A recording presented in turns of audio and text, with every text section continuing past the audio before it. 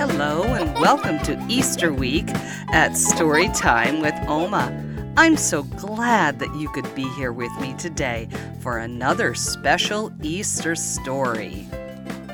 We're going to hear a story about Easter Sunday. That's right, Isaiah. Here we go. So put on your thinking caps and get those listening ears ready. Here comes our story. So we already heard how Jesus rose from the dead and how he appeared to Mary. Well, later that evening, Jesus went and appeared to his disciples. Now, the interesting thing was, they were all locked in a room because they were afraid that the same thing might happen to them. And all of a sudden, Jesus came and stood in front of them and said, "Peace be with you." And when he said this, he showed them his hands. You know how they had to nail his hands to the cross? Well, he still had the scars there from where he was hung on the cross. And also his side, because they pierced him with a sword. And then the disciples knew it was Jesus. Jesus said, "Peace be with you. As the Father sent me, I'm going to send you." And he told them to receive the Holy Spirit. Now, one of the disciples, who was named Thomas, was not there. He must have been out doing something else.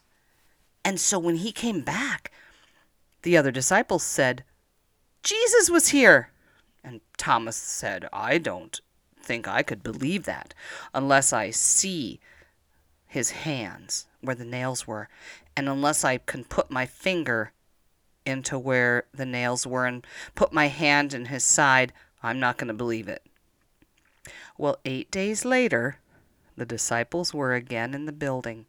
They were locked in again because they were still afraid. This time Thomas was with them. And all of a sudden, Jesus came and stood among them, and once again he said, "Peace be with you." Then he looked at Thomas and he said, "Okay, you asked for this, right? Put your finger here. See my hands? Put out your hand and place it on my side. Don't disbelieve. You should believe." And Thomas knew it was Jesus and said, "Oh, my Lord and my God." And Jesus said, "You know what? You believe because you see me, but blessed are those who have not seen and yet believe." And that would be us, right? We haven't really seen the body of the risen Jesus, but we know that he rose from the dead. And we know all of those things because we read those things in the Bible. We are so happy that Jesus rose from the dead. Thanks for listening. He has risen. He has risen indeed. Hallelujah. That's right, Isaiah. We keep saying that. He is risen. He has risen indeed. Alleluia. Well, I'm so happy that you could join me today on Storytime with Oma. Remember, be kind to those around you, listen to your parents, and show God's love to everyone.